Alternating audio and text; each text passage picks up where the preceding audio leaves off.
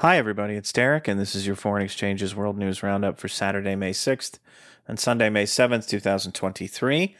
I want to start off by thanking World Politics Review for once again sponsoring tonight's newsletter. Check out World Politics Review. It's a great online journal, features a lot of in-depth news and analysis, much of it quite insightful, I think. Well worth your time if you're interested in the same topics that we cover here at Foreign Exchanges. I've linked to a number of World Politics Review pieces in the newsletter, as regular readers will know. I read more than I link to. It helps me kind of think through some things when I'm writing. Those of you who are fans of Alex Thurston, one of our contributors here at Foreign Exchanges, should know that he's written for World Politics Review on a number of occasions. And you can click through, there's a link in the newsletter tonight. Just click through to sign up for their free newsletter. And also learn how to get an all-access World Politics Review subscription for just $1 for the first 3 months and 50% off after that. Please check it out, and thanks again to them. On to the newsletter. There's a few anniversaries of note. On May 6th, 1527, a group of around 20,000 Habsburg soldiers and mercenaries, mutinying over not being paid, decided to sack the city of Rome and besiege Pope Clement VII in the Castel Sant'Angelo. The city was heavily looted. Clement was only released after agreeing to pay a ransom. Some art historians consider the sack and the devastation that it entailed to mark the end of the Italian High Renaissance. It definitely marked a shift in the Catholic world. Clement and the papacy were badly weakened. And although Habsburg Emperor Charles V may have been a little embarrassed about how it all happened, he was certainly happy to take advantage of that weakness, and power shifted to some degree away from the Pope and toward the Emperor. Among other things, this meant that the Church did not pursue the crusade against Protestantism that Clement had favored, which helped solidify the Reformation. Also on May 6th, 1954, British runner Roger Bannister became the first person to verifiably run a mile in under 4 minutes, which is cool. I can run a 3-minute mile myself, but 4 is really nice. Good for him. No, seriously, Bannister's time of 3 minutes, 59.4 seconds, obviously stood as the world record, but only for about 6 weeks, incredibly, before it was broken on June 21st by Australian runner John Landy's 3-minute 58-second mile. So, good for him. On May 7th, 1942, the naval battle of the Coral Sea reached its climax, which was something of a mixed bag. The Japanese Navy won a tactical victory, sinking several heavy U.S. vessels, including the fleet carrier USS Lexington, while losing comparatively less. But the losses that Japan did suffer severely curtailed its naval strength, preventing a planned invasion of Port Moresby in Papua, and also contributed to the Allied victory at the Battle of Midway in June. What is most noteworthy about the Battle of the Coral Sea is that it was the first naval battle in history in which the actual ships involved never directly fired on one another. The entire battle was fought via carrier aircraft. Suffice to say, this had a profound impact on naval warfare moving forward, because that's pretty much the way that those battles are fought these days. On to the news in the Middle East and Syria. Arab League foreign ministers meeting in Cairo voted on Sunday to readmit the Syrian government to the club immediately and seemingly unconditionally. The decision means that Syrian President Bashar al-Assad could conceivably participate in this month's Arab League Leaders Summit in Riyadh. The Arab League suspended Syria's membership after the onset of the Syrian civil war in 2011, but several member states have moved toward normalizing relations with Assad's government in recent months, and the Saudi-Iranian diplomatic thaw has intensified that process. The vote on Sunday was somewhat surprising in that momentum towards Syrian readmission had seemed to slow down a bit in recent days amid objections from some Arab League members, chiefly Qatar, whose government made a point on Sunday of rejecting normalization, and amid a push by the Jordanian government to condition Syrian readmission on Assad's willingness to adopt measures to speed the return of refugees into Syria and to crack down on Captagon trafficking. As I wrote above, though, there is no indication of conditionality attached to this vote. In Jordan, the Israeli government has repatriated Jordanian member of parliament Imad al-Adwan after having arrested him 2 weeks ago on charges of attempting to smuggle arms and gold into the West Bank.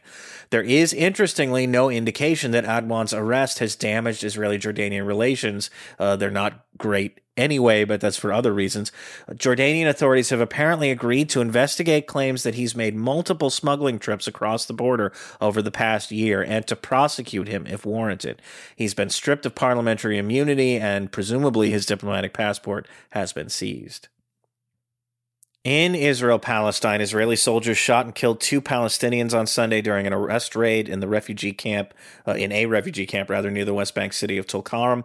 According to Israeli authorities, both men were involved in a shooting near Tulkarm on Tuesday, in which one Israeli settler was wounded. We did cover that in Tuesday's newsletter. Hamas has identified both of them as members. The Israeli government, meanwhile, has quietly approved tenders for the construction of 1,248 new West Bank and East Jerusalem settlement housing units.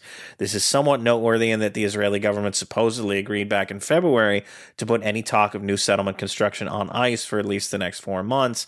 I say somewhat because the chances that this Israeli government in particular would actually abide by such a thing were always pretty slim. In Iran, Iranian authorities on Saturday executed Habib Chaab, a Swedish-Iranian dual national who allegedly led the Arab struggle movement for the liberation of Ahwaz. That group, which seeks independence for the Arab population in southwestern Iran, claimed, then subsequently denied responsibility for a September 2018 attack on a military parade in the city of Ahvaz that left at least 29 people dead. The Swedish government, which opposes capital punishment as a matter of policy, says it intervened to try to prevent Chaab's execution, obviously to no avail. In Asia, in India, Indian soldiers killed 2 suspected Kashmiri militants in 2 separate engagements on Saturday, one in the Rajouri district and another in the Kunzur district.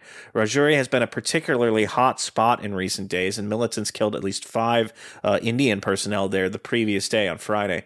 India is hosting a G20 working group in Kashmir later this month to try to spur tourism and investment in the region, and consequently New Delhi has its security forces there on particularly high alert.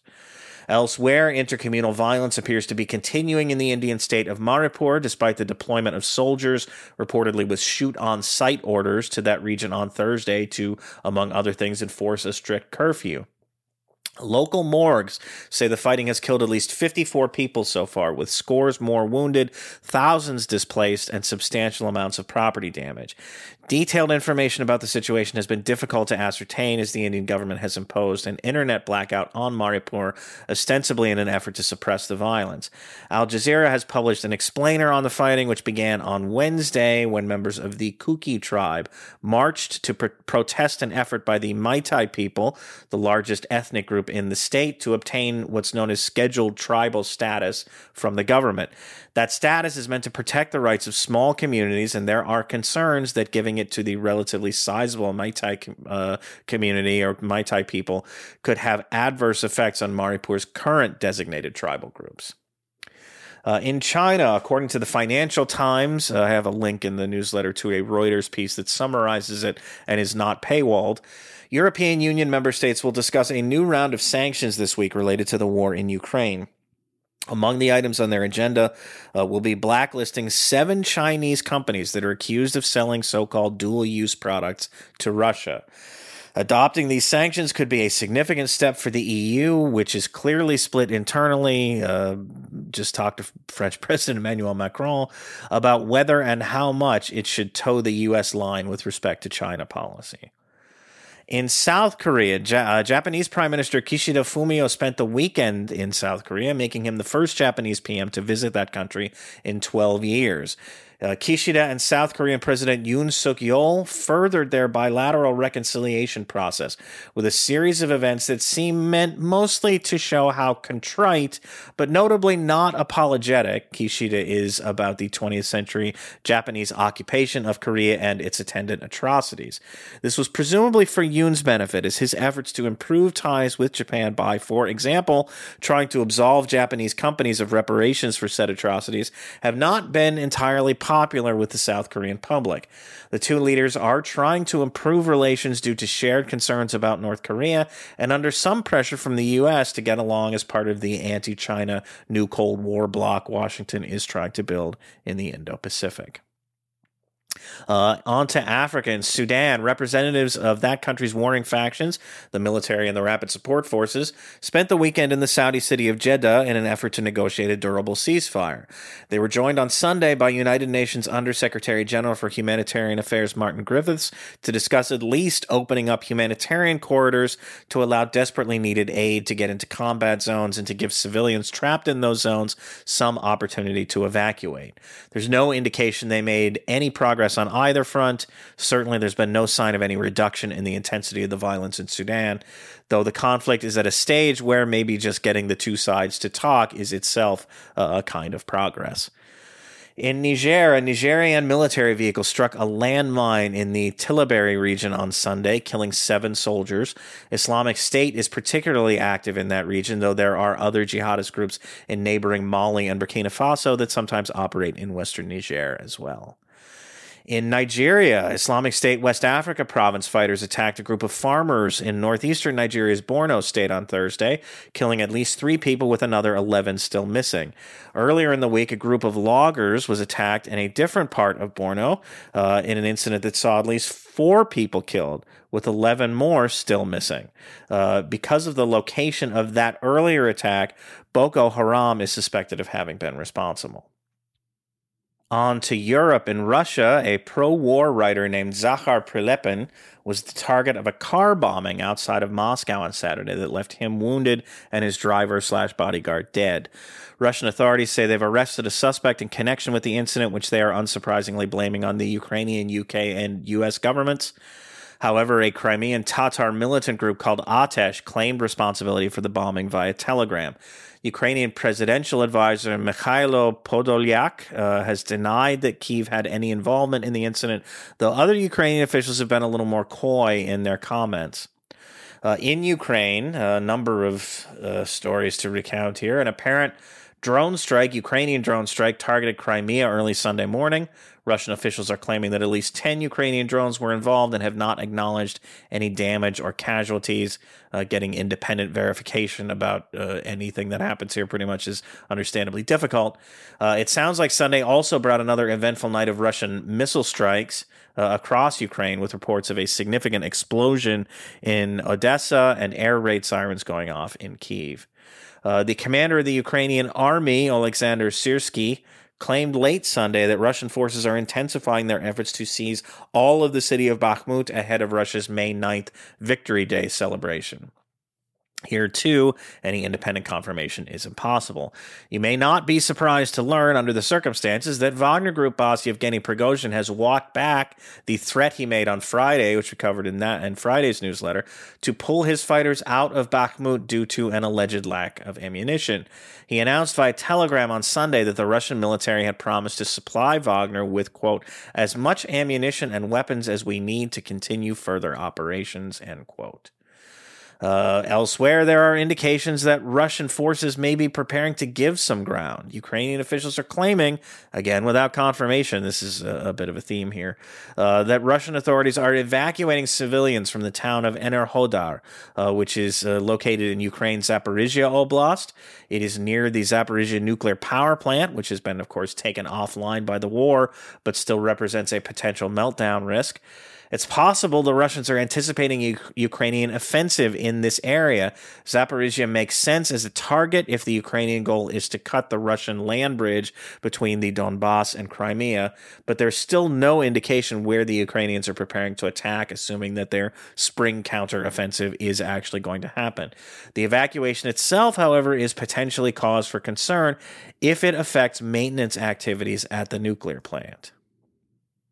The Ukrainian military, meanwhile, said on Saturday that its forces had successfully shot down a Russian Kinzhal hypersonic missile over Kyiv 2 days earlier using a U.S. Patriot air defense battery. Again, there's no confirmation of this, but if it's true, you can be sure that the U.S. military will be keenly interested to learn how it all went down. Hypersonic missiles are generally thought to be too fast and too maneuverable to be intercepted by existing air defense technology. And finally, here, the Ukrainian and Russian governments concluded a prisoner exchange on Saturday. Full details aren't available, but the Ukrainians received at least 45 members of the somewhat notorious Azov battalion who were captured in Mariupol last year, while the Russians received at least 3 captured pilots. In Slovakia, caretaker Prime Minister Edward Heger abruptly resigned his post on Sunday, leading President Zuzana Čaputová to select the deputy governor of Slovakia's central bank, Ľudovít Odor, as his replacement. Hager's government lost a no-confidence vote in parliament in December, and the country is in a holding pattern heading into a snap election in September. A number of ministers had resigned in recent days, forcing Hager to quit himself, as those posts could not be filled under an interim government. Apologies to any Slovak speakers for my poor pronunciations there. In the Americas, in Chile, a far-right bloc led by former presidential candidate Jose Antonio Cast looks set to win Sunday's election for the country's new constitutional assembly. With a bit over 90% of the votes counted, the bloc is leading with 35.53% of the vote. A leftish bloc aligned with President Gabriel Boric is at 28.34%, while the establishment center-right bloc sits at 21.2%, with smaller centrist elements making up the rest of the field. Given that any proposed articles will require a 3/5 vote to be adopted into a new constitution, the splintering of the vote in this way suggests that gridlock may be the order of the day, and if a new draft constitution does emerge, it seems unlikely that it will differ significantly from the current Augusto Pinochet-era charter. In the United States, writing for The Nation, Spencer Ackerman argues that the Biden administration's plan to empty the detention camp at Guantanamo Bay without officially closing it does not go far enough. I'll just read you the first 2 paragraphs of his piece. Few of us are paying attention to Guantanamo Bay right now, but a recent United Nations report reveals that the post-9/11 forever prison is shifting into a macabre new phase, providing end-of-life care for its aging captives with its characteristic brutality. It's a grim testament to how normalized Guantanamo is in 21st century America. Some will see the impending detainee deaths as Guantanamo solving the problem of itself. President Biden, to his credit, isn't one of them. He has accelerated transfers out of Guantanamo, but his approach has a central flaw. Even if transfers could vacate the detention camp, emptying Guantanamo is not the same as closing Guantanamo. And unless the camp is permanently shuttered, it's only a matter of time before one of Biden's successors takes up Donald Trump's unrealized call to fill it back up with, quote, some bad dudes, end quote.